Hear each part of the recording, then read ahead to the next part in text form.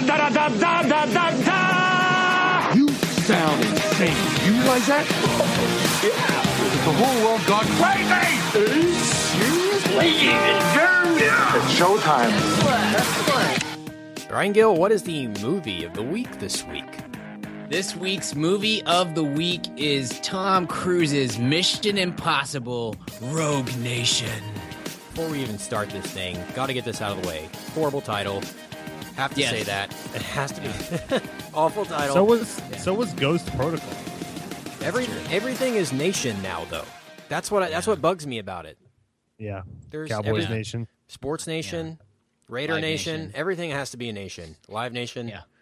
Aryan Nation, which I know you guys know. You know a lot about that, Richard. No, you do. I know about it from the Seinfeld episode where they think George is the head of the Aryan Nation and the limousine. But yeah, no, that's a great Seinfeld. I just watched that one a couple weeks ago. Greatness. My journey's coming along well, Ken. Good. What season are you on? I'm at the end of season 4. I had to take a break when I was in Montana.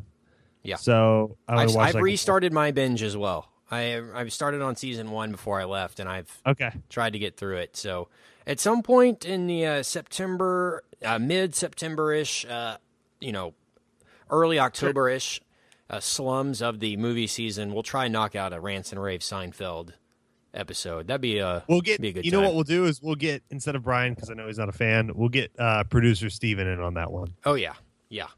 Y'all did y'all's Mad Men episode. That was Brian and Richard's little thing. Yeah. I think this can be me and Richard's little funness. And like the Star Wars was your two little thing. Yeah, exactly. How dare you call it little? How dare you? And then Jason and I are going to... And like Spectacular Now was Richard and Brian's little thing.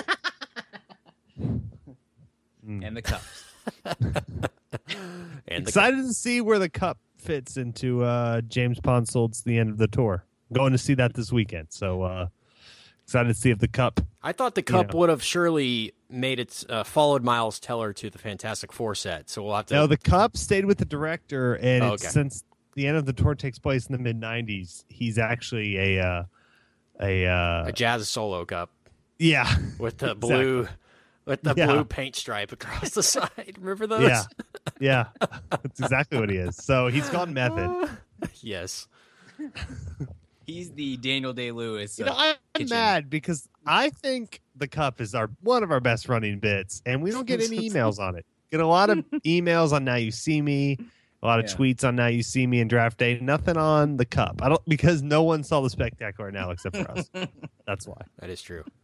Watch Spectacular Now and notice the cup's performance, and then you'll appreciate it. Kent, how's La La Land? You're out where all the movies are made, kind of. Well, it's actually it's pretty good. It's my annual Oxnard month out here working and grinding away. It's the beauty of technology amazes me. Here we are doing our podcast as normal in totally separate parts of the country. And the listener wouldn't even have known unless we had pointed that out.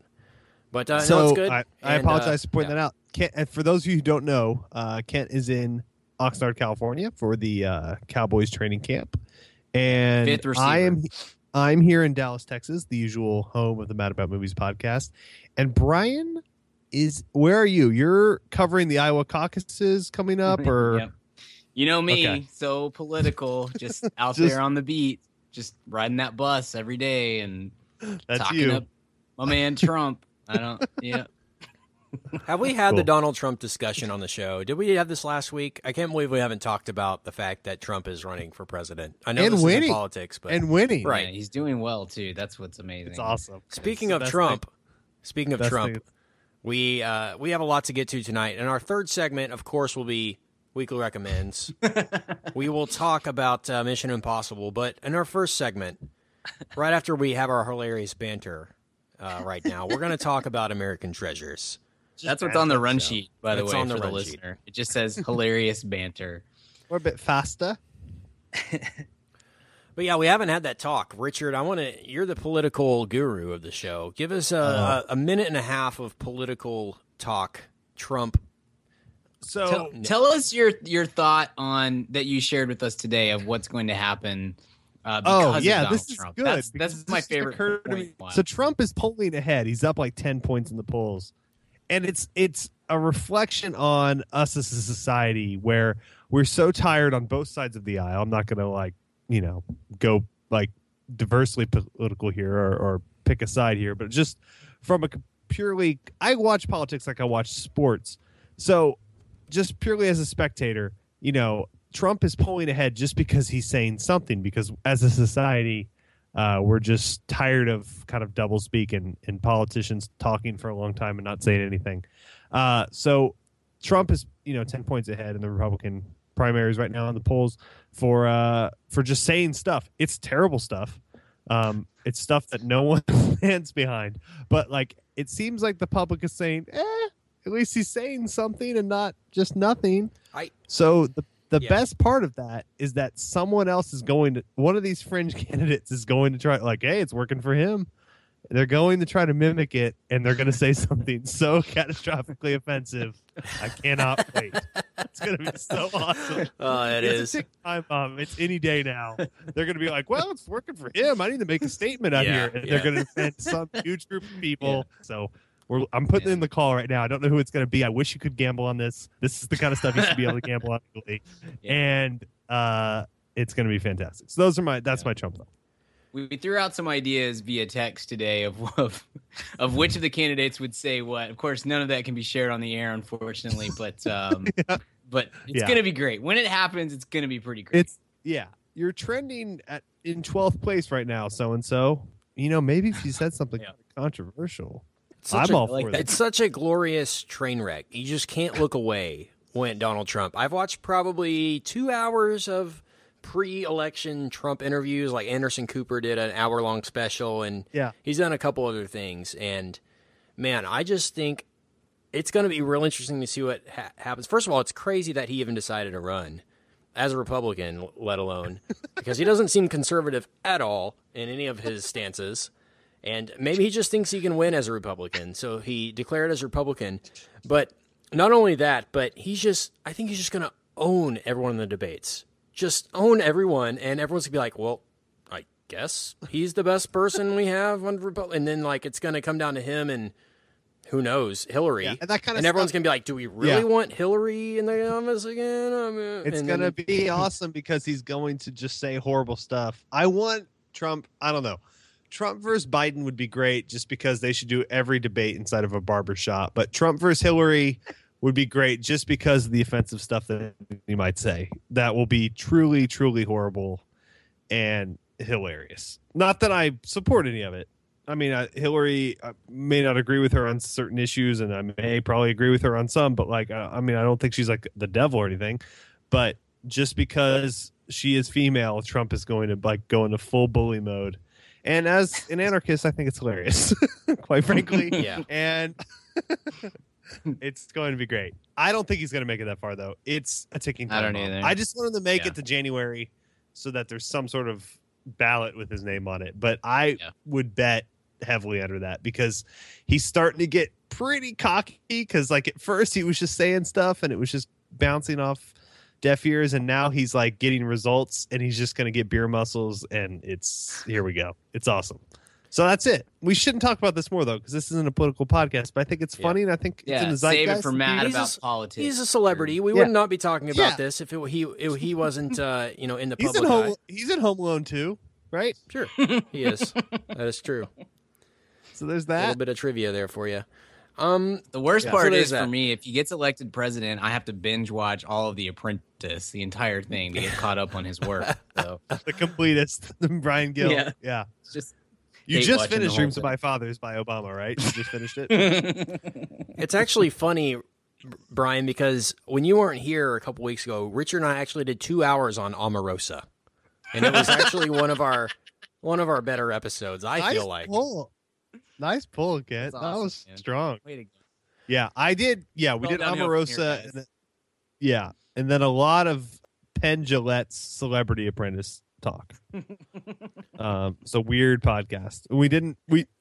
The listeners should know we do. Kent, what do you think? 13, 14 podcasts a week, and we just put one up. Yeah. The rest are all trial runs. that go right into the archive. Man, it's good to talk to you, fellas. It feels like it's been longer than it has. I know. I miss you. You're not texting as much. I feel my phone go off my pocket, and I'm just like doing other things and shooting video and doing a bunch of stuff, and then I'll catch up at the end of the day. And by the time I catch up, it's like 2 a.m. in Texas, and I don't want to like blow up y'all's phones in the middle of the night. You and I had a good late night. You and I had a good late night textathon the other night. Like you did. 4 a.m. text. It was 4 a.m. Dallas time, and you were texting me. I was like, "How are you awake right now?" It was I don't know weird. what it was about. I went to bed at like 11 and just woke up at 2, ready for my day because I'm old now. And so I just laid there and texted with Read Kent the newspaper, for a long time. had my breakfast. I did. I really did. That's not incorrect. But you and I had a good chat the other night at like 3 a.m. It was good. It's good to talk to you, fellas. It's good to be back on the show. How was the Pony remix? It's my question. Pony remix was great. Yeah, I had to text Richard. I was at a bar late, and they played Pony, so I know that's Richard's jam. So couldn't pass that up. Jam.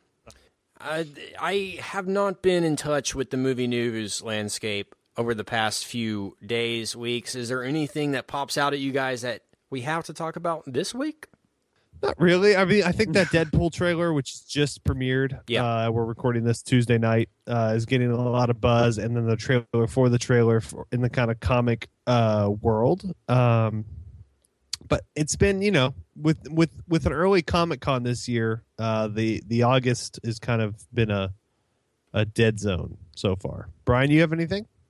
No, there's nothing. Like, I'm looking back through our Twitter feed just to see if anything pops up. There's just not much to talk about on that front right now, I don't think. Well, that's okay, because we have plenty of time then to talk American Treasures. Boom. So it is the first episode of the month, and every first episode of the month, we debate and talk and discuss our American Treasure Hall of Fame. This has become a little more competitive and popular than we had anticipated. Listeners have taken it quite seriously and have submitted their nominees for the American Treasure Hall of Fame, which you can find on our website. And this is really just a fun little Hall of Fame that we sort of started in jest on our radio show. And we sort of started calling celebrities American treasures. And then we sort of started to think, well, what qualifies somebody as an American treasure? And it got to the point where we just had to put these people's we had to start keeping track of who we started calling American treasures. And like I said, you can find the whole list there on the website. And, these people span everything from film to TV to politics to sports and just anyone who has had a big impact on American pop culture. And the requirements are you have to be either 50 years old or have been in your relative business for 25 years, and you have to be an American citizen. And so with that being said... And you have to have a sense of humor about yourself. And of course, very yes, key. Brian. Of course, the most important, sense of humor about oneself, which means you don't take yourself too seriously. And that being said, I guess we can start with Richard Barton this week. Richard. Oh, wow. You went right to me. Okay, I'm ready. I'm prepared. I think. I have a history of suggesting people and then not crossing them off my list and then forgetting because, I'm an idiot, and then re-suggesting them. I am going to go with this one's a little off the radar, and it's someone that I've always loved as a character actor. This is going to be one of our least famous American treasures, but I do think he embodies everything that is American treasure. This is someone that has extensive film work as a very serious actor, but then a lot of television work as a comedic guest star. Okay. And this is someone who's worked with the likes of Paul Thomas Anderson and the likes of Larry David. I'm going to suggest to you American treasure, Philip Baker Hall. Ooh. Wow, dude. That's a great pull. Okay, Richard, make your case. Philip Baker Hall is incredible in literally everything he's ever done. He has one of the greatest voices of all time. He's his role in Boogie Nights is iconic. His role in freaking Seinfeld as the librarian cop is iconic. Yeah. He's wonderful and hard boiled and scary and funny all in one. And I if I see him in anything, even if it's something terrible, I'm excited. He's just kind of the ultimate older that guy.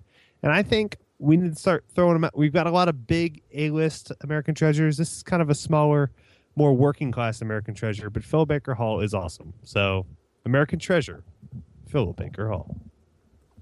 Okay, Brian. Yay or nay? Dude, I love that. That's awesome. Philip Baker Hall is, I think you're exactly right. Like, he is, before I really cared about every aspect of film like we do now, to where I was like breaking it down critically and really paying attention to every actor or every writer or director, every person who was a part of the filmmaking process. You know, when you're just one of those people that's like, hey, Tom Cruise is in this, awesome, and that's all I really cared about. Philip Baker Hall was one of those guys that kind of broke through that for me. Was just like, dude, that guy's awesome. And every time he popped up, I was, you know, that character actor bit before IMDb where you're just reminded of like, oh man, that guy's really good in this. What else was he in? You know, he is a commanding presence. He's so good in a small role. I just saw him playing basically Bill Cosby on BoJack Horseman, which is really funny. Yeah. Yeah, dude, I'm with you. That's a great pull, and one that would not. I don't think I would have ever thought to put him on my list. Great pull. That's awesome. Definitely has my vote. Yeah, I'm gonna have to agree with Brian and Richard here. What a funny guy. Every time you see him show up, puts a smile on my face. You know something gold is going to be said or done on screen. And man, this guy's been around for forever.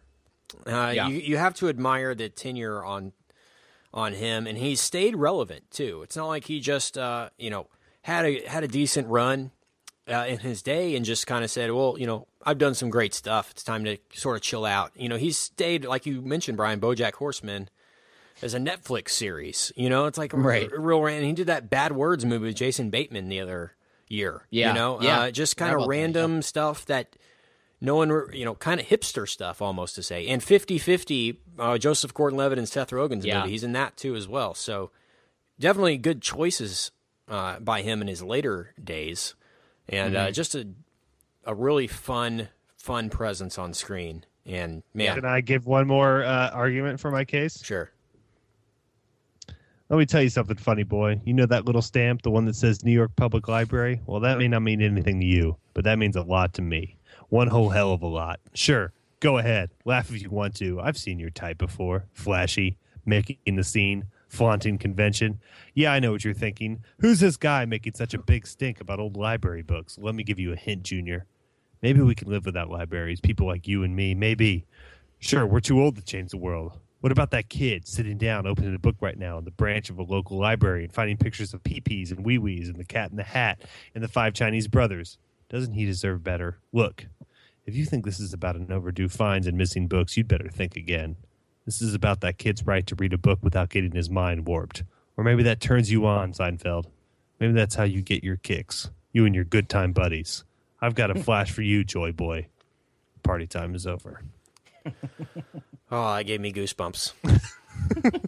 Awesome. That's an American treasure. Yeah. What is that? What movie is that from? Is that from Office? I'm sending you that, Brian. That's one of the funniest scenes. I'm kidding. I know the bit. I know. Okay. He has an old overdue library book, and there's a super hard. If you've never seen it, great Seinfeld. Even if you're not a Seinfeld fan, they sent Phil Baker Hall plays this super like hard-boiled Philip Marlowe type Raymond Chandler detective that works for the New York Public Library and that tries to get their books back that are overdue, and it's one of the greatest bits of all time. And he's Larry's doctor on Curb too. Yeah. Kent. Yep. God, I love Curb. We need to do a Curb episode. Yeah, he gets my vote. American Treasure, Philip Baker Hall. Welcome. Okay, cool. I was worried about that one because I didn't know if he was a big enough name. Awesome. But, okay. Unanimous. Awesome stuff. I kind of like the under the radar guys too. We don't always have to be the A-listers, but man. And the PTA work incredible too. He's done some really good dramatic. Hard Eight and Boogie Nights are fantastic roles from him. Your vest is on the way, Mr. Hall. Oh, he'll look great in it. He will look fantastic in the vest. So I'm going to bring someone to the table. It's sort of in the same vein, Richard.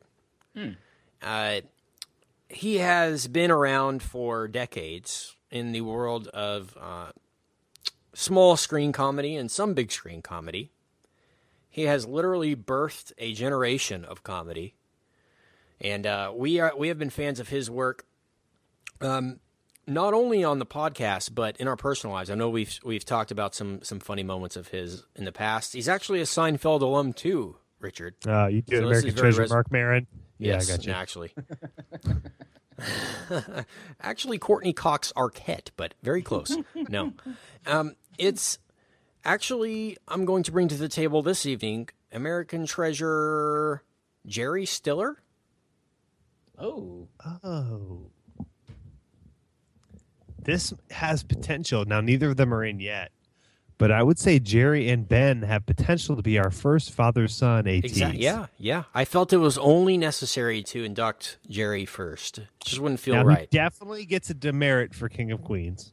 Yeah, that doesn't. We talked about this a couple weeks ago. You got to keep getting them checks. We talked about this. Richard and I did. I think when we talked about Pixels, that King of Queens should have always just been Patton Oswalt and Jerry Stiller. Like Kevin James and Lee Remini just never should have been on screen. Probably the best supporting cast that wasn't like I tuned in to see the supporting cast and not Kevin James. You're right. But it great. Wasn't anything due to him, but a Kevin James association is still a Kevin James association. But it's not. It doesn't kill his case. I'm still leaning towards yes. So one of the great comedy teams was Stiller and Mara. Rest in peace recently, and Mara as well. Mm-hmm. Or Mira, I don't know how to pronounce that. But great comedic act. Great times. Great. More Tony Bennett for some reason tonight. It's a great song. Wow. Yeah, I just have to stop you guys. I just have to stop you for a second because I just went on IMDb and I saw the background of Meryl Streep, Ricky in The Flash, and this just looks so stupid and ridiculous. And why would anyone ever? Oh man, she's in like a Skrillex haircut. Right? What is she? Yeah. What is she doing? Oh, getting them checks. I'm just. It's a Diablo Cody original. 71% on Rotten Tomatoes right now. Oh, people like it. Okay, yeah. Because it's Meryl Streep. What do they not like that she's? I agree. She could be. Yeah. There's no movie. She could be the star of Jupiter Ascending, and it would have been fresh. So. Exactly. There's poops of hers that are 81%. So yeah, Jerry Stiller, like Mamma Mia, huh? He memorable topical humor, guys. Stellan Skarsgård was incredible in that. Memorable roles. Yes. Yeah, memorable roles from Jerry Stiller in Zoolander, of course, and Seinfeld as Frank Costanza. And of that generation, we have to give credit. It's not always. I mean, he's certainly in enough films, but that show business was so different in his generation, and really, really one of the legendary nightclub acts. Him and his wife. Yeah, and I love that kind of era of show business. Like the nightclub show business is probably my favorite kind. I wish it still existed to this day in the capacity that it once did. So I'm going to vote yes. I love Jerry Stiller. He's another one, like you said, Kent. Kind of in the vein of Philip Baker Hall, probably a little more famous now because of his son's fame, but one of those guys that when you see him, he just makes you happy, which to me, we talk about all the other qualifications of American Treasure. That is my number one qualification. If I see your face, am I filled with joy? And Jerry Stiller fits the bill. Brian, what do you think? I'm in, totally. Yep, unanimous as well. Great. Your vest is in the mail, Jerry. Brian, who's your nominee? I had somebody else in mind, but you guys, I'm going to try and keep theme here. And okay. I'll be honest. This person, when I made this list, is it Omarosa? Yeah, sorry guys, you guys ruined my thunder. When I made my list of potential American treasures like 2 years ago, that's still on my phone. This is the first name that I put down, and I've come back and forth on it. Like I've thought about bringing him up a few times. Here's my struggle. I don't have a great case to make for this person, so I'm just gonna have to trust that one or both of you in the spirit of like what Richard just said, of if you see his face, do you get excited? Are you happy to see him on screen? I think he counts. Yeah. I also think that he fits in well with Mr. Stiller and Mr. Philip Baker Hall as well. He also was on Seinfeld for a small run, early on. I'm just going to bring it up, and if you guys shoot him down, then so be it. My perfect record will go down. But American Treasure, Bob Balaban. Oh, I love Bob Balaban. All right, there we go. That's the number one. It's hard. It is. Look, like I said, it's tough to make a case for him because he doesn't do the talk show circuit, so you don't get to see that sort of outrageous sense of humor about oneself that we do with a lot of our other nominees. But I do think his choice in roles kind of show his sense of humor, and he is so stinking good in the smallest tiny roles in all of Wes Anderson's movies, and that definitely helps. But he's got a long list of credits as well, and just a lot of Christopher. I don't know. Guest every work. time he pops up, I always Christopher Guest stuff. He is. I think he brings. It's very odd what he does, and that makes him very. I wouldn't say necessarily unique, but like who Bob Balaban is, and whether you know the name or not, if you went and looked him up on IMDb, I think pretty much all of our listeners would be like, right, the guy from this, and it would be a different movie for 50 different people, and I think that's kind of he blends into so many different movies, and he works with so many funny people that you have to believe that he is. He has that great sense of humor about himself that we like to look for with this. And also, I always like if someone has kind of a secondary career, accomplished playwright as well, and writer. Yeah, and kind of public intellectual. We like that from like the Steve Martins and people like that have been ATs in the past. So that's very cool. Wallace Shawn type, kind of thing. Yes, him and Wallace Shawn definitely should hang out more. They don't already. Absolutely. But the Christopher Guest stuff, it's for me, is what pushes me over the edge, because I feel like in order to do those movies, you have to, with the improvisational requirements, you have to have a certain sense of yourself, and I think that he does. So I'm going to vote Brian. Believe it or not, I'm going to vote yes. All right. I love his work with Wes Anderson. Moonrise Kingdom as the narrator was awesome. Yeah. He brought such joy to that, and such, I don't know, like fairy tale-ness, storybook to it. Just the way Wes works with him is awesome. Also in Grand Budapest, of course. But he was, I'm know him most for Close Encounters, probably. I know he's Russell Dalrymple. Oh, very cool. Good call. Didn't think about that. Yeah, he's sort of the French scientist's translator guy in Close Encounters. So he really has done everything from the biggest blockbusters to the most popular television shows to the most indie of movies, which is Wes Anderson. So it's been awesome to see his career. And man, that arc on Seinfeld where he's the president of NBC and they're trying to get their own show is just the pinnacle of comedy on TV. It really is. And he plays that perfect and is a perfect accent to George and Jerry when they're trying to get their pilot greenlit and all that. It's gold, and he's also like he's like creepily in love with Elaine the whole time, and that's funny.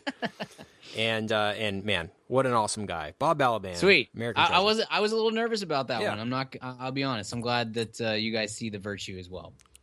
Awesome. So that's there an you interesting apartment we've put together there. That's a lot. Yeah, of fun. That's going to be an interesting draft class for sure. Yes. Okay, guys. A lot of quality role players in that one. Yeah, exactly. No superstar, but a lot of guys that kind of know their role and play good defense. Hey, man, fam, question for you. Do you own a small business, or are you a boss? Are you looking to hire awesome people, but you just can't find somebody to fill that role? Well, let me tell you about ZipRecruiter.com. With ZipRecruiter, you can post your job to 100-plus job sites, all with one click. In fact, over 80% of jobs posted on ZipRecruiter get a qualified candidate in just 24 hours. Find out today why ZipRecruiter has been used by businesses of all sizes to find the most qualified job candidates with immediate results. That's why ZipRecruiter is different. Unlike other job sites, ZipRecruiter doesn't depend on candidates finding you. It finds them. Right now, you can post your jobs for free on ZipRecruiter by going to ZipRecruiter.com/mad. That's ZipRecruiter.com/mad. One more time, try it for free. Go to ZipRecruiter.com/mad. Thanks to ZipRecruiter for supporting this episode of the Mad About Movies podcast. Let's move on. Let's talk Mission Impossible.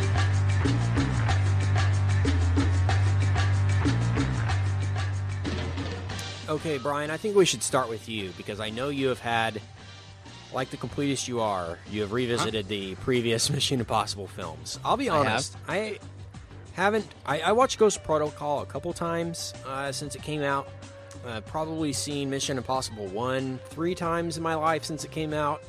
And MI2 and 3 probably 2 times each. So not a lot of Mission Impossible watching in my life.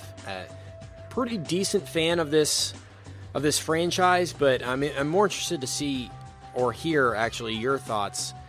And because I think I would have had a different opinion on Rogue Nation had I put a little bit more context into my viewing experience, because there was a lot of stuff. Okay. I'm sure there were callbacks to the previous films and things and such that I didn't get. And so I want to know, first of all, your general thoughts. Let's save the plot spoilers for a little bit later, but sure. General thoughts on the franchise and all that. So I really enjoyed this franchise. Well, except for the second one is not good. Second one is I did not rewatch the second one, which is rare for me because I usually do. If we're going into a franchise movie for the podcast, I usually rewatch all of the previous films to prepare for it because I am a sadist or something. But Mission Impossible 2 is I think is probably one of the 5 worst movies that Cruise has ever done, and I want to talk about that in a few minutes. Just his entire catalog, because I think we're all Cruise fans. I know Richard and I are big Cruise fans, and I can't remember your thoughts. We talked about Cruise for Edge of Tomorrow or Live Die Repeat or whatever it was called last year, but I don't remember what we said on that. So I think Mission Impossible 2 is a bad film. Mission Impossible is dated for sure. It definitely looks like it was made 20 years ago, but 1996 was a big year for me with movies, just personally. Like I was 13 that summer, and that was really, I think, the first summer where I went with my friends to the movies, just us, no parents, somebody dropped us off and we went to a movie together. And there were so many movies that came out that summer that we were all interested in.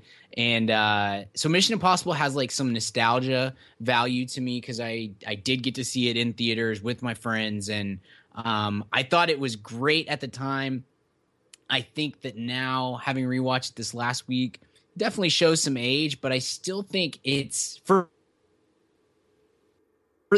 the time, it's a really well done movie, and has a couple. I mean, that the scene with him hanging down on the rope from the ceiling is iconic. That's been mimicked and copied and mocked 1,000 times since then, and the train sequence too is pretty memorable. Like, I think there's a lot of value in Mission Impossible that maybe just gets lost in all of the bad tech mumbo jumbo stuff and the outdated technology and all that sort of stuff. Like I said, MI2. Yes, the mask. The mask is always a player in this series. You always got to be ready for a mask. MI2 is bad. MI3, I think it's overlooked. And I think MI3 is a perfectly reasonable, fun, throwaway kind of blockbuster type movie. And I thought J.J. Abrams did some really interesting stuff with it. It's a little overstuffed with characters, and they don't all develop very well. But it's fun to see Cruise interact with Philip Seymour Hoffman, and I've always enjoyed that one. I'm not familiar with his work. Is he? Yeah, have you ever seen Along Came Polly? He's the larger guy in that. Oh, yeah, I like him. He's funny. Doesn't really have any range, though. Like, kind of a typecast kind of an actor he was. He's pretty one note, unfortunately. One hit wonder. Yeah. Along Came Polly being the hit, obviously. Sure. I think Ghost Protocol is one of the 3 or 4 best action movies of the last 10 years. I've rewatched that one several times since, and including this week, and it is exciting. It is exhilarating. It moves at such a great pace. Brad Bird did a phenomenal job of kind of resurrecting that franchise and getting it back on its feet in a big way. And it's so cruisy, which I just love. I love Tom Cruise, and I love what he brings to the table in that film. It's such a funny thing because these movies are so spread out, and because I don't think anyone ever really intended for them to be a franchise the way that we think of franchises now. I don't know that I've ever really considered their place in the pantheon of great American blockbuster sort of franchises. And sitting in this film, which has some issues, and I'm sure we'll talk about them in a bit, but having watched all of these movies this last week and then sitting in the new one, I was really struck by how much I really do enjoy this franchise and how it's much better, and I should think of it much higher, I think, than I have. Like this has a place with not Star Wars and not, for me, Lord of the Rings or I don't know, the Marvel series, but right below that, I think it's much better as a whole than we give it credit for, and it's a much grander experience than I think great franchise. I love the Tony Bennett bit. It's really closer to, and we all know I love the Fast series, but I enjoy this almost as much as the Fast series in some ways, and that just kind of struck me in this movie, and I hadn't really thought about it before. I guess just because it is so spread out, and they are such different films, they don't really run together all that well. They're very Bondian, you know. I think they're supposed to be the American James Bond in a lot of ways. And yeah, and we're gonna have an argument over this later. We are, yes. Richard and I were talking about it off air, so we'll see. But anyway, I really like this franchise a lot more than I really even personally thought that I did, and which is kind of a weird thing to say, but I think they deserve more credit than they get, and I think this one fits in perfectly well with the rest of the series. Ghost Protocol to me is still clearly the high of the series, but Rogue Nation fits in, is slot somewhere around 3 and 1 and much better than 2. And man, I enjoy these films, and I love seeing Cruise do Cruise things, and that's kind of what this entire franchise is built around. Yeah, Richard. Sure. So I did something weird before I went and saw this movie. I actually watched Ghost Protocol again because the girlfriend had never seen it, and I had not seen it since like literally midnight of its opening screening. Did we see it together? I think we did. I think we did. Because because if I saw it at midnight, IMAX. I think that's where. Yeah, you're right. We did. You're right. Look at that. We've only seen like 5 movies together ever, so it's. I know. We have a pretty good track record, though. I know. Except for Green Lantern, Kent and I, pretty solid. Yeah, except for Green Lantern. Kent and I, not so much. Kent and I we saw Rush together, though, Kent. That was good. Oh, yeah, we did go to a screening of Rush. And Now You See Me, which will live in infamy. So 50-50. Yeah. And we saw Iron Man 3 together, Kent. And we saw Avengers 2. And, what was the one with Simon Pegg? The World's End? Yes. Yeah. Which was weird because I saved you a seat and you never came to it. You sat on the first row, Richard. That's a no-no. Well, I sat with the group we came with because I'm a social person. Didn't he do that at Iron Man 3 too? I feel like we all went to see IM3 together, and I feel like he didn't sit with us. I sat with you. No, okay. I don't recall that. Kent big times. Let the record show Kent's a big timer. So I watched Ghost Protocol, and I liked it as much as before. I freaking love Cruise. Like I've said before on this podcast, the best part about Cruise is that Cruise wants us to like him so bad he will literally kill himself on screen for our enjoyment. And it's just like, it's something so not cynical about that and wonderful that it's like everyone like rips on Kanye West for like, and this is a weird parallel I'm drawing, but I'm going to go for it.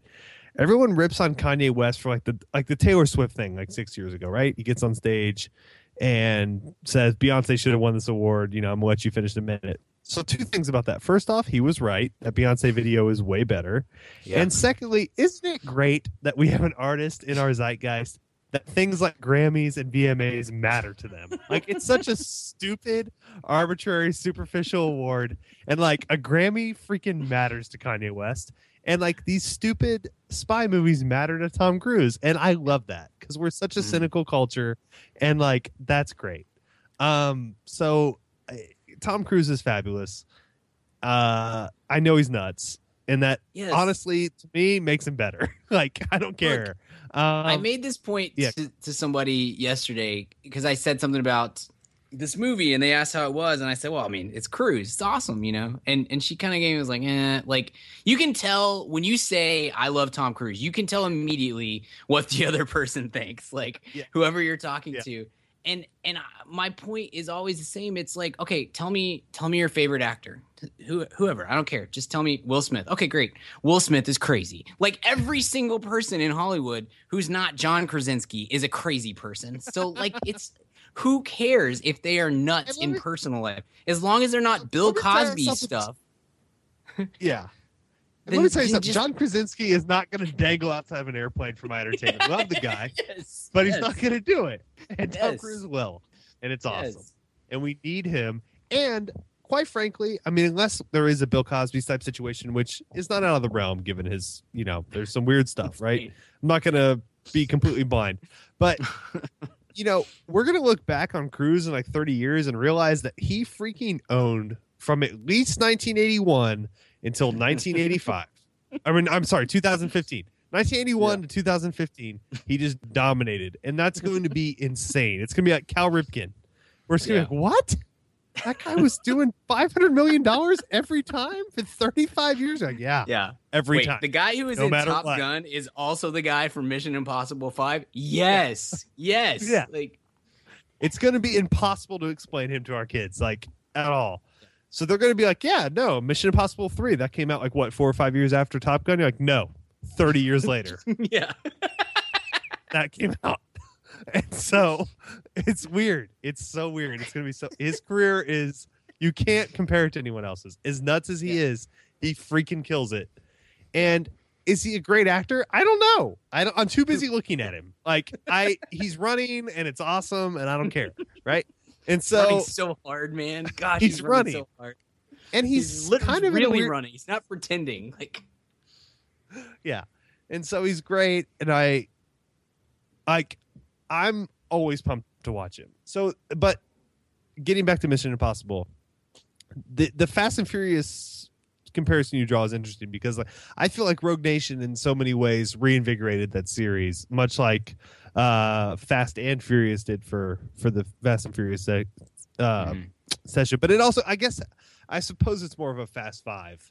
You know, it's a great, big, awesome movie that makes you look at the whole franchise in a new light. And it's different, and the cast is kind of different, but the core players are there, and the kind of motif is there, and you're good. And I think this is like kind of a Furious 6 or whatever that one was. Fast 6? Was it Fast? I never know. Fast 6, Furious 7. It's like, you know, it hits all the notes of Fast 5. It's in some ways just as fun, if not more fun and funny. But it's not. It's not as great as Fast 5, right? Fast 5 is still the pinnacle, and I think Rogue Nation is still the pinnacle of that series. Ghost Protocol. Pardon me. I'm. See, this shows how stupid your titles are. I think Ghost Protocol is still the pinnacle of that series.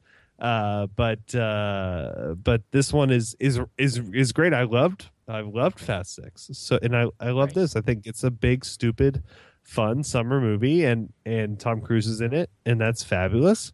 And I'm in. Like, I'd see this, like, if someone wanted to go, like, tomorrow, like, we're gonna go see this again. It's like, it's like if you get on a roller coaster and there's no one in line, and they're like, you want to go again? You're like, fire it up, Chief. Let's rock. Right. Man,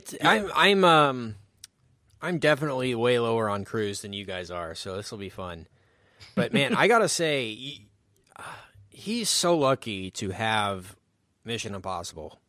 Because if it wasn't for this, like, what is he really doing? Yeah, like he goes out of he his would make Last Samurai a franchise. Okay, like he goes out of his way to, or not out of his way, but he takes a risk and makes something like Edge of Tomorrow, like a super original, non-franchise science fiction movie that was actually really good and cool and fun, Right. Yep. and it didn't make, it wasn't a blockbuster, and so it's like. There's people have so much attachment to Mission Impossible, so I think he has that benefiting him. And honestly, with Tom Cruise, I feel same like with Armie Hammer and The Man from U.N.C.L.E. I mean, same type, exact same thing.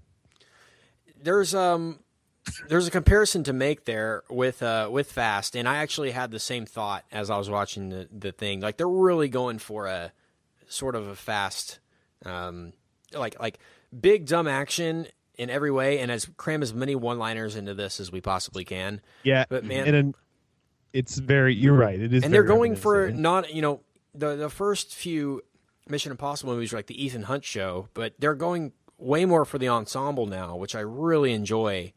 Yeah. And man, I love the supporting cast of this, like more than Tom Cruise.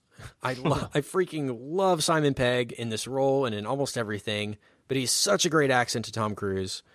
I really actually like Jeremy Renner in this role. Like, even though he's like really over pronunciating every word, like I think he got word that like he mumbles a lot in movies, and so he has to like scream and yell and overpronounce everything, which is a little bit annoying. But he's fun in this.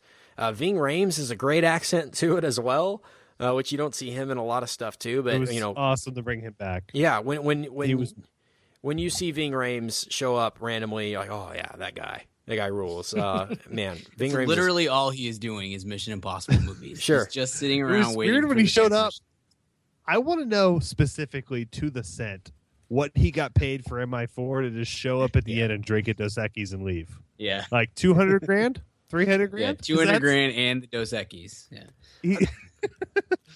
Because that's one of the best actor jobs of all time. Like if you had to like compare every actor job from like Grecian plays, ancient Grecian plays to now, and you had to be like, all right, Ving, it's one day's work. You get 3 Dos Equis. We're going to pay you $250K.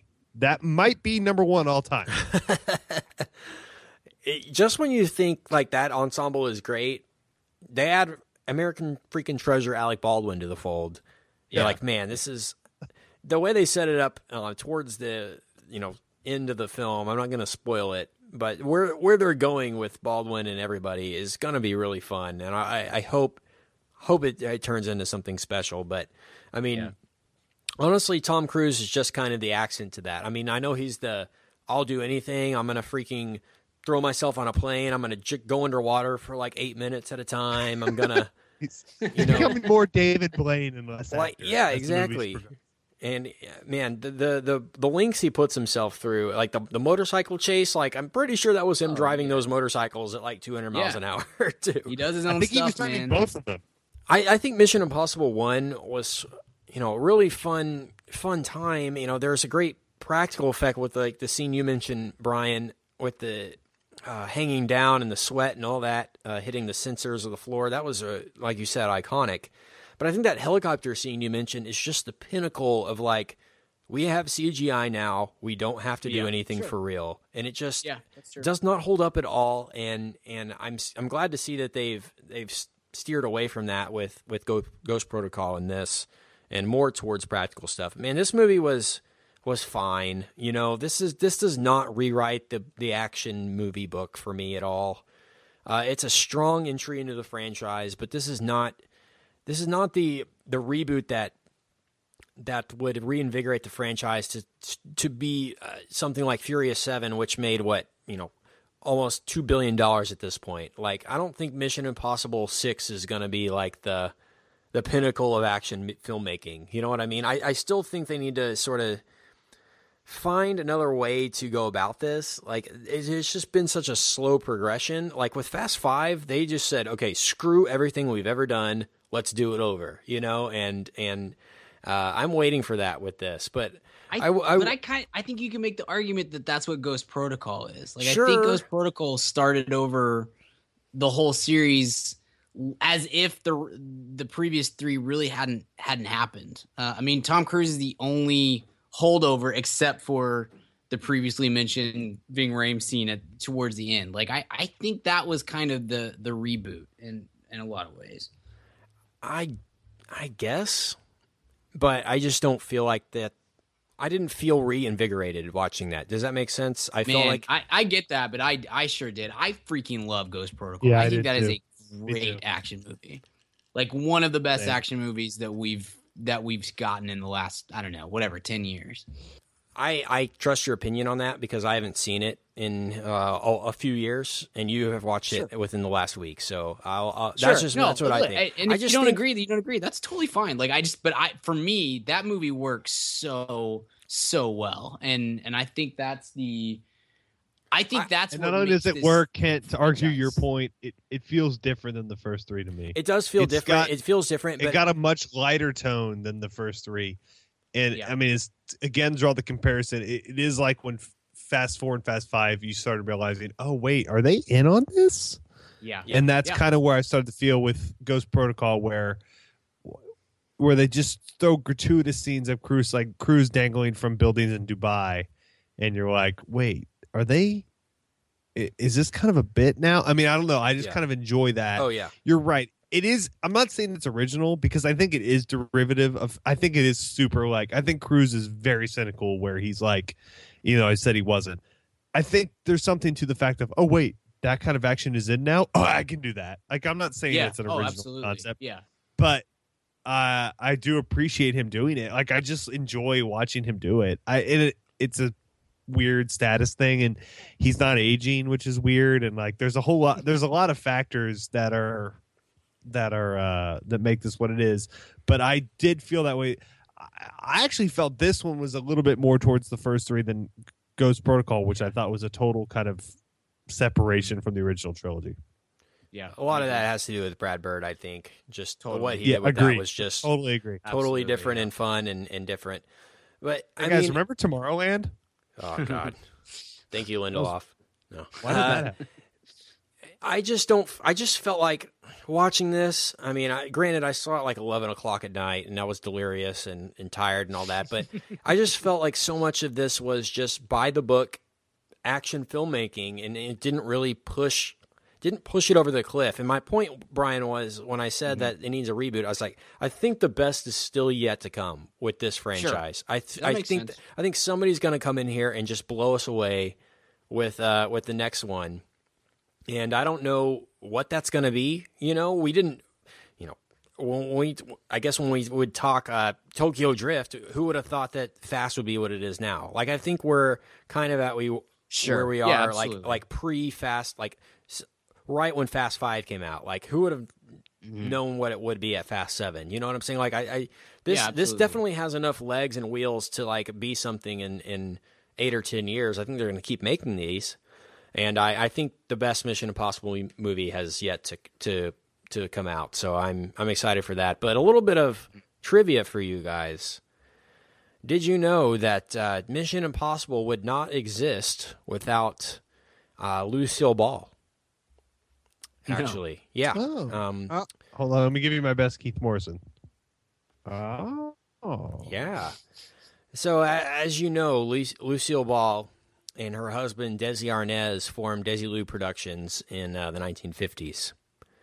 Of course, they produced The Lucy Show, which was hugely successful in I Love Lucy, but they also produced 2 one-hour pilots, one of them called Mission Impossible on CBS, and the other one called Star Trek on NBC. Wow. So had Desilu Productions not come to fruition, we would not have Star Trek or Mission Impossible. So that's pretty freaking cool. That's impressive, fact. yeah. And also, Tom Cruise. But without Happy Madison, we wouldn't have That's My Boy. I mean, we wouldn't have Grandma's Boy or whatever it's called. So, I mean, that is true. Same thing. Basically the same. But Tom Cruise. Exactly. It is the same. Tom has played Ethan Hunt now for 19 years. And he's getting up there as far as like the actors playing one character for a long period of time. Hugh Jackman has played Wolverine for 15 years. Johnny Weissmuller played Tarzan for 16. Sigourney Weaver has played Ripley for 18 years. But Harrison Ford has played Indiana Jones for 27 years. Schwarzenegger has played the Terminator for 31 years. Anthony Daniels as C-3PO for 38 years. Stallone as Rocky for 39 years. And Leonard Nimoy, the king of them all, played Spock for 47 years.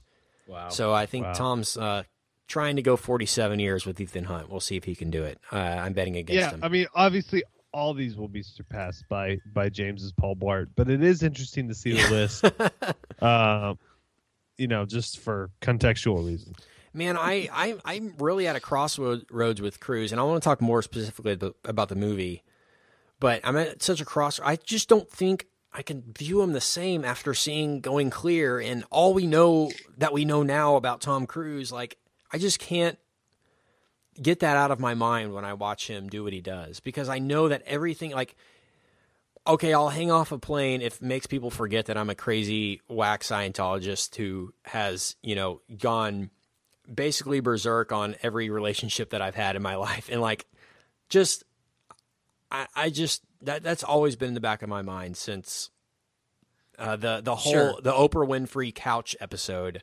Like, I just had a weird feeling about Tom, and not to say he's not a talented actor, because he had his run late 90s, early 2000s with stuff like Magnolia, and specifically more Eyes Wide Shut, Kubrick's last movie. What a dark and brooding performance that was. And have you guys ever heard the weird I think Chuck Klosterman has a theory that it's a really interesting theory on that. So also Vanilla Sky Kent, by the way, which is a really kind of fun performance. But Klosterman has a theory on Eyes Wide Shut that Kubrick actually hated the idea that Cruise had this kind of arranged Hollywood marriage with Nicole Kidman, and he actually made Eyes Wide Shut to break them up and made it as arduous of a production cycle because it took like 3 years to film and was not fun for their relationship. The stuff they had to do, and purposefully to break them up because he hated the aesthetic of their relationship. Thoughts on that? It's kind of an interesting conspiracy theory. If that's the case, American Treasure, Stanley Kubrick. Was he English? I think he was English. I don't think so. I think he was American. Actually. I don't think he was human. I don't either. Yeah, he was another planet. Stanley, I'm making sure he was American, New York. Yeah, I know that most of his movies are in the American Film Institute Top 100, so I figured he was an American filmmaker. But yeah, man, he has versatility. Tom Cruise does, and I just don't know if there's much left for him that people will care about other than Mission Impossible. That's the point I was trying to make. And that's that could be the case. Spinoff. That sounds terrible to me. I do not want to. That sounds awful. I don't know. I mean, he's got. He's doing Top Gun 2 next. Yeah, and that'll be huge, dude. Yeah, that's gonna make so much money. Maybe. He's got another one next year too. Brian, your computer's probably more handy than mine. He's got a cool. Let me pull it up here. He's doing the Magnificent Seven. He's part of that. With Pratt and some other people. Yeah, that could be major. Jack Reacher, another one. Mm-hmm. The first Jack Reacher is not very good, but it's not like so bad where you're like, please don't ever make another one of these. It's just. It was just a little bland. Richard, it's called Minna, with that's directed by Doug Liman. Yeah, and it's Tom Cruise and Domhnall Gleeson, and he's a pilot for the CIA, and he's like a drug runner. Yeah. So this could be another Edge of Tomorrow where it'll be awesome and no one will. Right. To your point though, Kent, I think because he has this series, because Mission Impossible you could probably get another 4 or 5 movies out of this series, and you're not going to replace him because unlike James Bond, like Ethan Hunt is Tom Cruise and vice versa, I think. And so I as long as he can string these out, and let's be honest, like there's nothing to suggest that at his age he because he's not aging. It's ridiculous. He could continue to do these until he's 80, and we might think, is that guy 40? Like it really, it's unless you see him with his shirt off, which then it starts to be a little weird and uncomfortable. But otherwise, like he still looks the same as he did in 1985, and so I think he can keep doing these, and because he can keep doing those, it lets him do 3 or 4 movies or 5 or 8 movies in between that if they're not huge hits, especially here domestically, then it doesn't really matter, you know? And if it's a Tom Cruise movie, it makes money overseas. Yeah, Edge of Tomorrow was a huge hit overseas. And so, I mean, and it's kind of my argument with World War Z, where there's like 4 or 5 movie stars like Pitt, Cruise, Will Smith to an extent, people like that. Right. They're like, if they're in a movie and it's decent, like not even like what we would consider decent, but like a 6 out of 10, it will make a ton of money overseas. Yeah. And so Edge of Tomorrow made $270 overseas. So that's not too shabby, even though it didn't do great here. Oblivion, $200 million overseas. Man, let's go. In hindsight, I really freaking enjoyed Oblivion. Like, I know I said that at the time and in the podcast, and go back and listen to it, listener, if you saw Oblivion, but that was one of the highlights of late Cruise, in my opinion. I think that I enjoyed the Oblivion. Concept for that movie is so good. I just don't love the excution. I think it needed a better director. Production design was design was incredible. Was A+++++. Yeah. I'm not sure that what's the guy's name? Is it Kaczynski? Yeah. The guy who did Tron Legacy. Yes, yeah. I'm not convinced that he is a good director yet. And I think that movie suffered from it. Yeah, Cruise works great with great directors, and I want to mention the director of Mission Impossible, Rogue Nation. And Cruise Whisperer. The Cruise Whisperer, they call him. Because he's done. This is like his 5th project with Le Cruise. Hold on, Christopher McQuarrie. Yeah, Chris McQuarrie. I'm trying to go to the actual cast and crew list because I want to talk about some of the cast and crew here. But go ahead, Richard. Thoughts on the direction, Brian and Richard? Yeah. I was fine with it, Brian. What did you think? I mean, I was actually kind of pleasantly surprised because this does come from the brain of Jack Reacher and some other kind of lesser like B team Cruise flicks. And when you heard that he got this gig, you're kind of like, all right, Cruise hooked him up, likes working with him for whatever reason, blah blah. But I kind of dug it. I thought he did a perfectly reasonable job. Is he Brad Bird? No. Is Brad Bird anymore? I don't know. I saw Tomorrowland, but sure.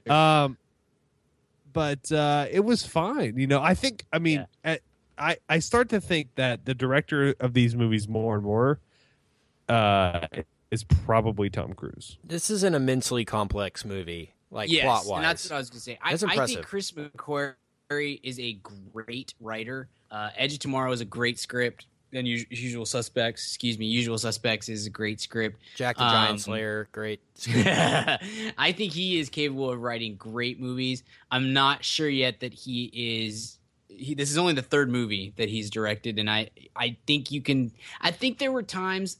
I'll be honest. Like I noticed things in the movie where I was like, "That's not great," but I don't remember any of them now. So I think that speaks to none of them being all that egregious, you know. But I definitely think. I think Chris McQuarrie is a guy who is going to be a great director, and it just is not there yet. I think there's a difference between him and the guy we just mentioned, Kaczynski, with Oblivion, where with that I felt like I don't know that this guy's got a great movie in him, and I think McQuarrie does. Whether that happens with a Mission Impossible or some other Cruise project, or if it's going off on his own and doing something different, I think he can be a great director, and I thought you saw signs of that in this movie at times. Any thoughts on that? I thought he was very, very skilled and very good in certain parts of it. There were some rookie moves as well, but nothing I would worry about. He does have this weird partnership with Cruise, and it'll be interesting. I know they've announced MI6. Is McQuarrie in, or what's the? You know who I would like to see for MI6, Brian? Let me see. Yep, he's not attached as of yet. Okay, who? I've got I brought you guys Happy Gilmore 2 last week, right? Did I not? Yes. Okay, I've got the perfect, not screenwriter, but director for MI6. Okay. Someone who's worked with Cruise in the past to very strong, in my opinion, and I think in both of your opinion, results. Okay. Mission Impossible 6, directed by Michael Mann. Ooh, yes. Maybe, yeah. That would be great. I'd What's see better any than movie. Collateral? I'd see any Mission Impossible. Let me be clear here. I would see anything in this franchise, but I just don't feel like it's reached. It hasn't like blown me away, and that's.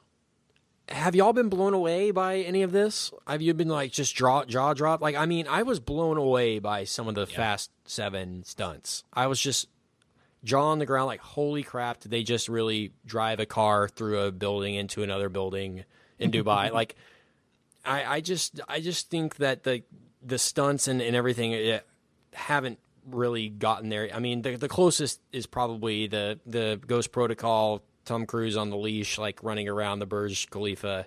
That was pretty awesome. Unbelievable. Yeah. Unfreaking believable. And man, this movie just tries so hard for that. There's like 7 big sequences or something, multiple that I'm going to name.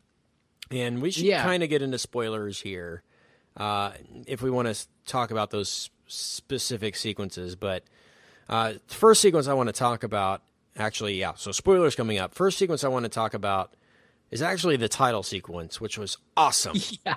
Like, I was like, oh my God, I forgot about title sequences. Like, that used to be a thing in movies. It was sweet, and it was too short, actually. Wish it had gone on longer.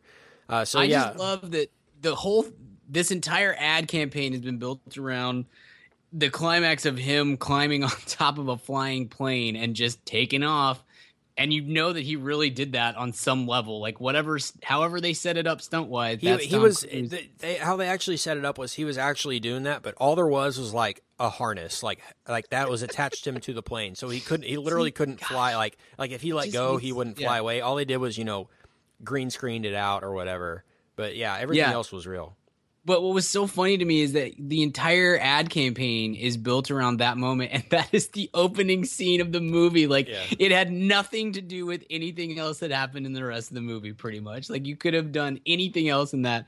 But, dude, Tom Cruise, he's going to get on that plane, and he is going to fly it into the air. I was more impressed by the fact that he ran and jumped on the wing of the plane as it was taking off, rather than he held onto the door as it was going into its ascent. But amazing. That was my big question, Brian, going into this. I was like, if this movie can be better than the scene that they're pushing at us of, if they have more to offer than him holding onto a plane, I'll be pretty impressed. And they had some really fun sequences in this, I will admit, but I do think that was the pinnacle action scene, and so a little bit anticlimactic to go from that and to see what we see. We got a really fun fight sequence in an opera house that I liked. Yeah, that was awesome. Mm-hmm. He actually receives his message of the mission by going to a record store and like playing a record on a hologram, which is really kind of fun and cool, like cool way to do that. And so, of course you guys know that I liked that. There was a scene, a big sequence with water in which he jumps and goes underwater and has to survive basically underwater for, every scene is basically set up like there's a countdown and like, will he do it in time? Will he get out? Will he survive with the air? Like, can he get his handcuffs undone in time? And like, and that's fine. There was just it was just action scene after action scene after action scene. And I'm not complaining about that, but it's just become so textbook now. And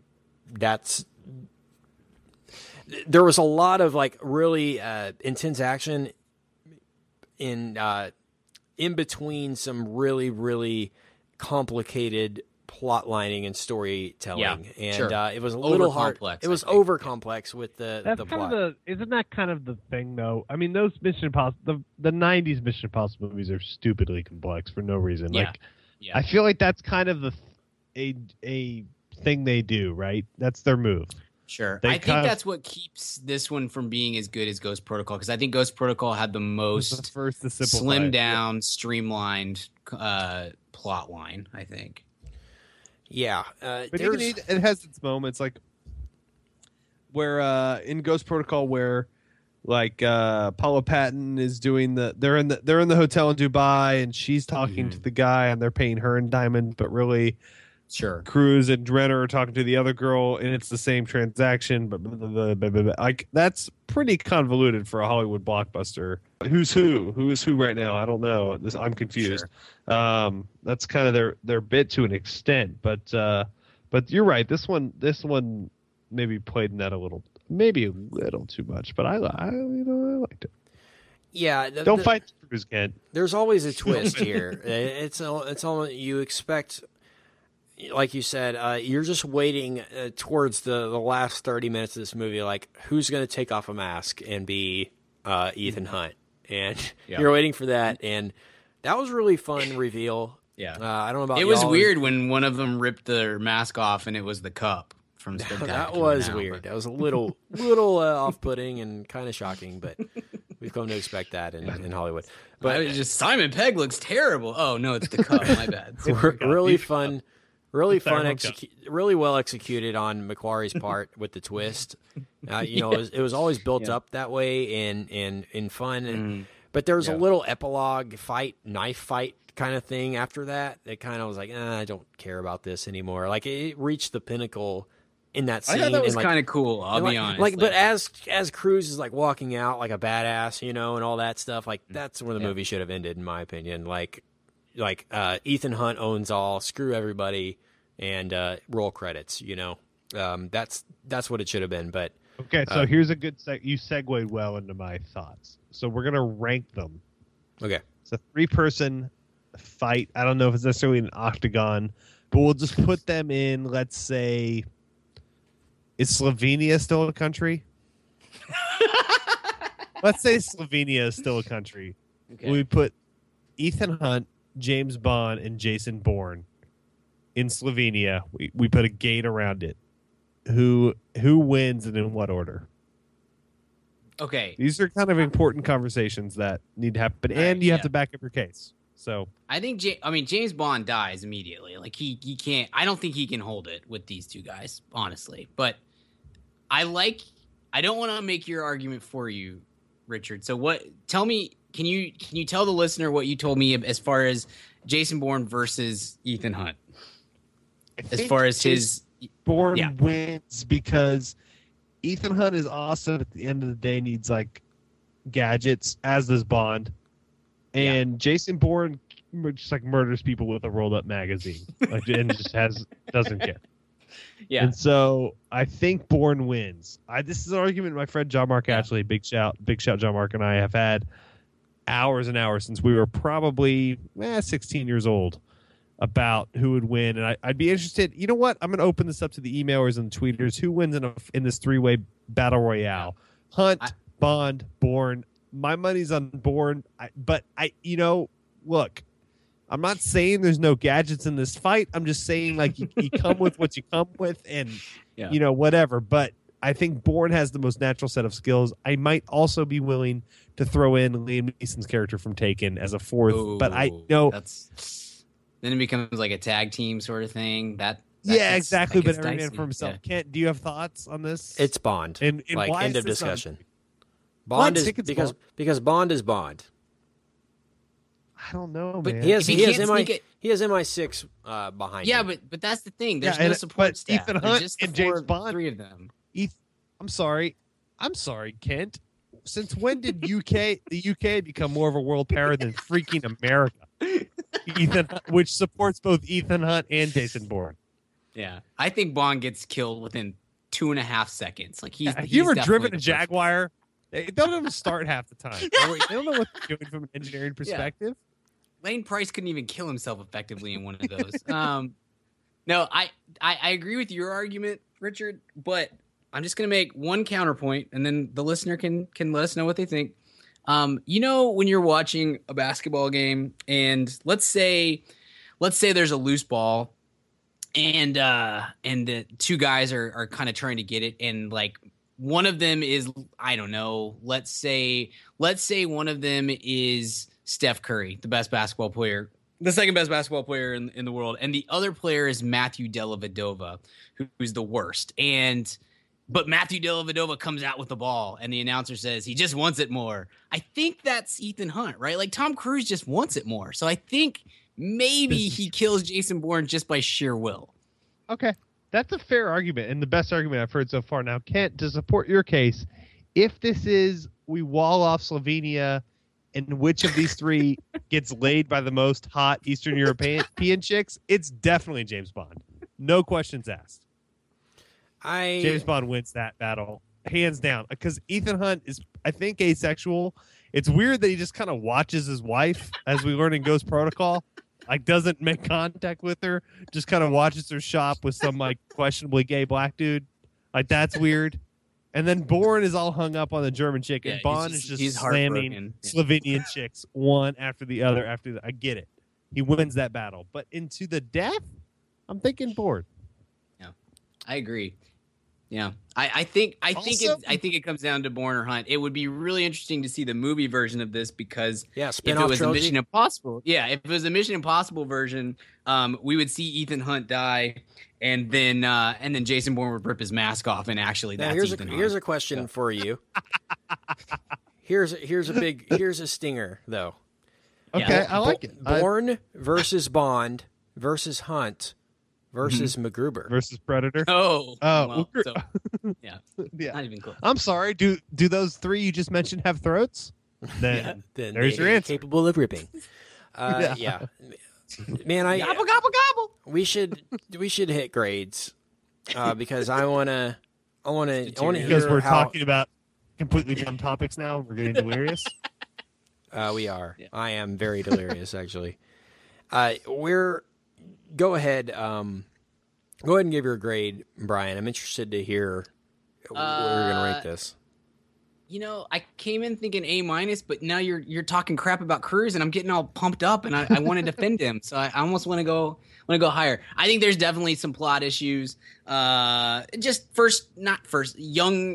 Young director or inexperienced director, I guess, issues.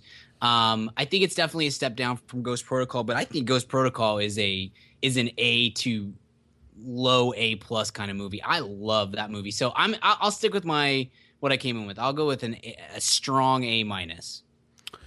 Richard, this is tough. I'm torn between two grades here. You know what? I'm going to side with Brian. I'm going to go A- as well. Kent, I'll give it a B+-. So it's right in between a B and a B+. Is that patented? I will watch this again. I'll watch it on TV if I ever see it on again. I enjoyed myself, but I wasn't. Yeah. It's not going to be in the top 10 for me, I don't think, this year. And it just wasn't. TV. Go ahead. I'm sorry. It just wasn't. It wasn't a highlight of my year movie wise so far. It was fun. I enjoyed myself. That's really it. Go ahead, Richard. Sorry. Speaking of TV, because you and I talked about this when we first saw it, why is Now You See Me not on TNT yet? I think it's actually been on FX for like a couple of years. I think it. I'm sorry, I don't get FX. I don't believe in Fox. I'm very, very, very liberal. Oh, gotcha. That explains why you haven't seen Fox properties. Yeah. It made a run on HBO a while back. Yeah. I remember Draft Day and Now You See Me were on there at the same time. So. But I want to throw TNT on like on a Sunday, and I feel like Now You See Me is the rare movie that would be made better by commercials. Like I feel like commercials breaking it up every 11 minutes makes that movie better. Don't you think, Kent? Give you like 3 or 4 minutes to consider the plot implications of what just happened.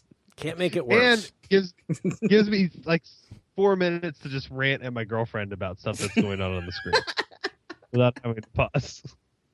Which, let's face it, is the main point of all movies. Okay, guys. Well, that was fun. Fun experience watching the film. I did see this in like the IMAX type thing. Oh, cool. This was a fun viewing experience. I will say is well shot, and the presentation was all A+ for me. But the movie just wasn't wasn't what I wanted it to be. And so, yeah, I agree, Brian. Ghost Protocol is still the pinnacle of this franchise. And I still think the best is yet to come. I really, really do.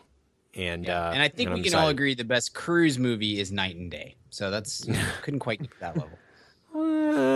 Cocktail, but okay. Hey, what's up, ma'am fam? Kent here. And yes, if you're hearing from me, you know it's time to talk about Blue Apron. If you haven't tried out Blue Apron by now, what the heck are you even doing? Blue Apron is the #1 fresh ingredient and recipe delivery service in the country. They deliver fresh meals straight to your door. All the food is fresh, it's sourced from local farms, and there's no wasted ingredients. I've been a Blue Apron subscriber for a long time now, and they have still, to this day, never let me down. There's tons of variety. Some featured upcoming meals include summer vegetable and egg paninis, soy glazed pork and rice cakes, skillet vegetable chili with cheddar drop biscuits, holy crap, and garlic butter shrimp and corn with green bean salad. So take it from me. Try out Blue Apron now. Go to blueapron.com/mad. That's blueapron.com/mad. Get 3 meals on us for free. Nothing goes better with a movie than dinner. So check out Blue Apron. blueapron.com/mad. Blue Apron, a better way to cook.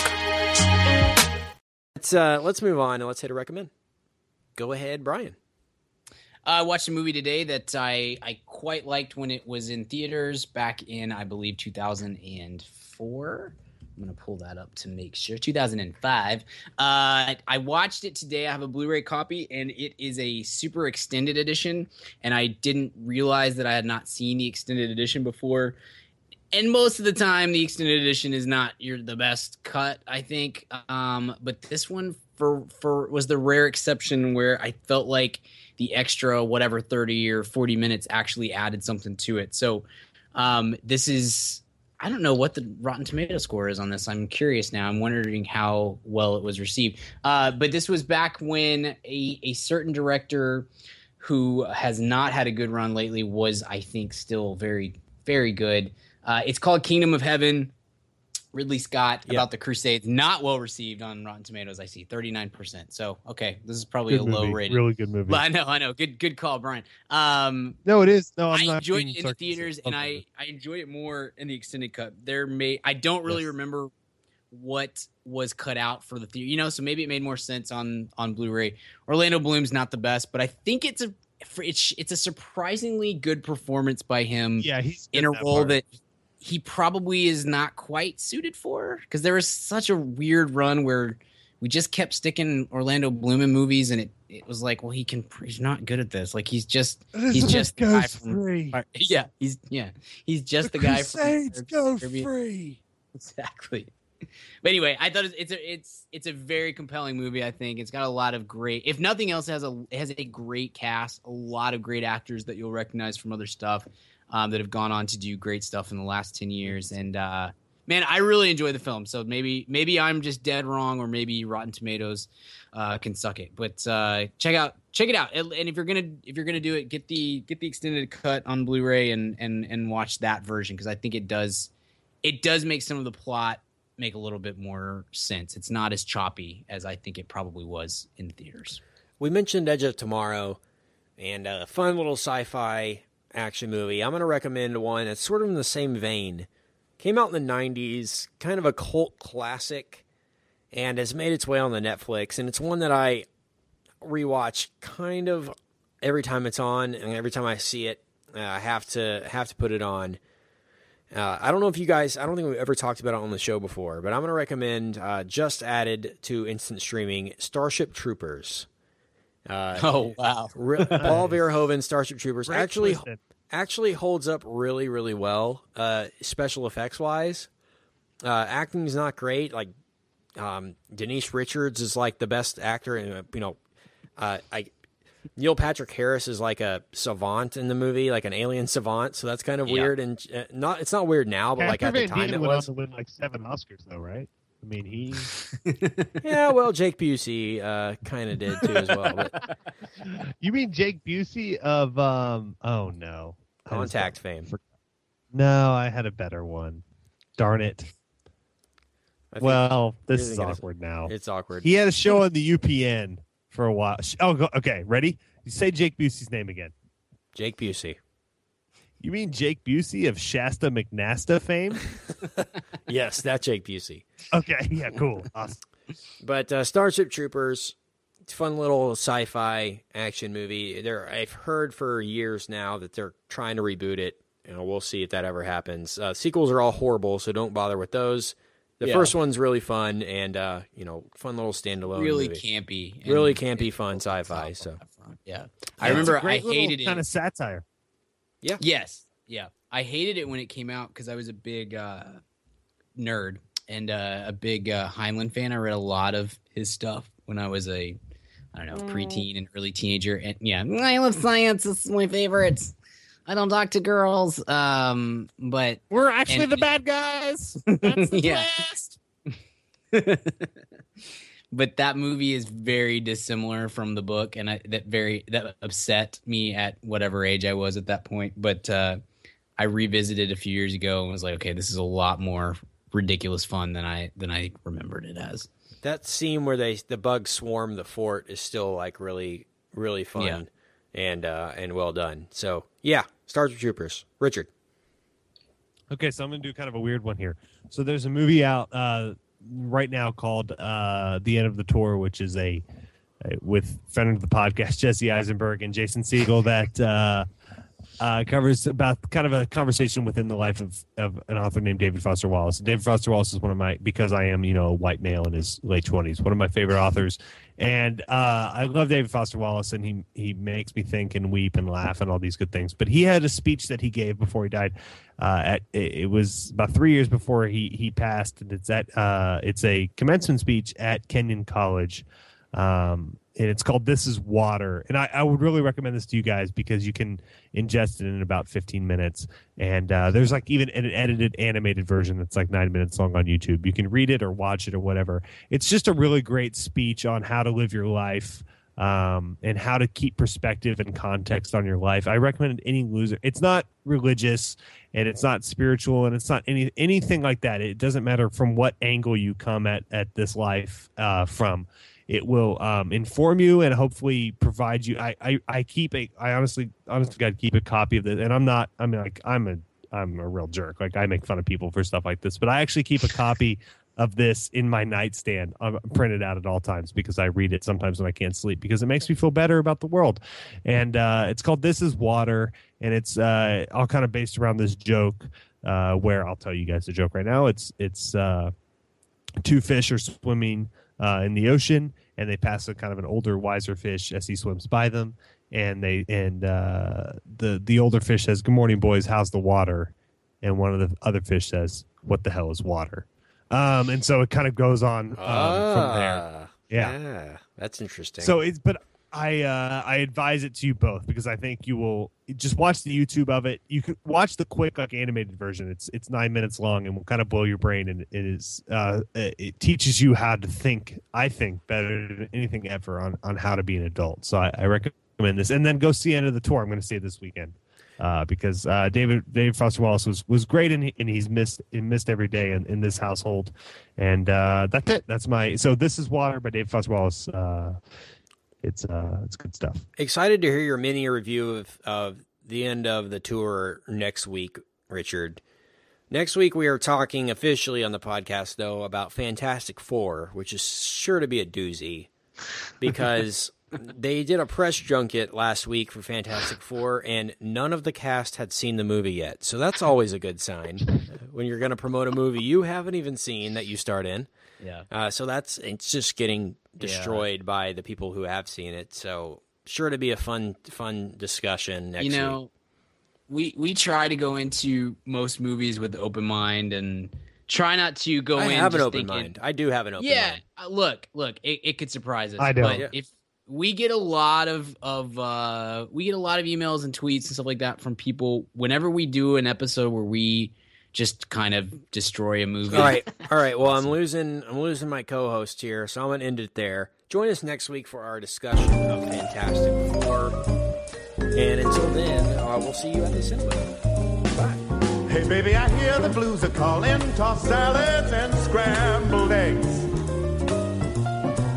And maybe I seem a bit bit confused. Yeah, maybe, but I got you pegged. But I don't know what to do with those tossed salads and scrambled eggs. They're calling again. Scrambled eggs all over my face. They're making me yah-yah. The salads and scrambled eggs. They're calling again.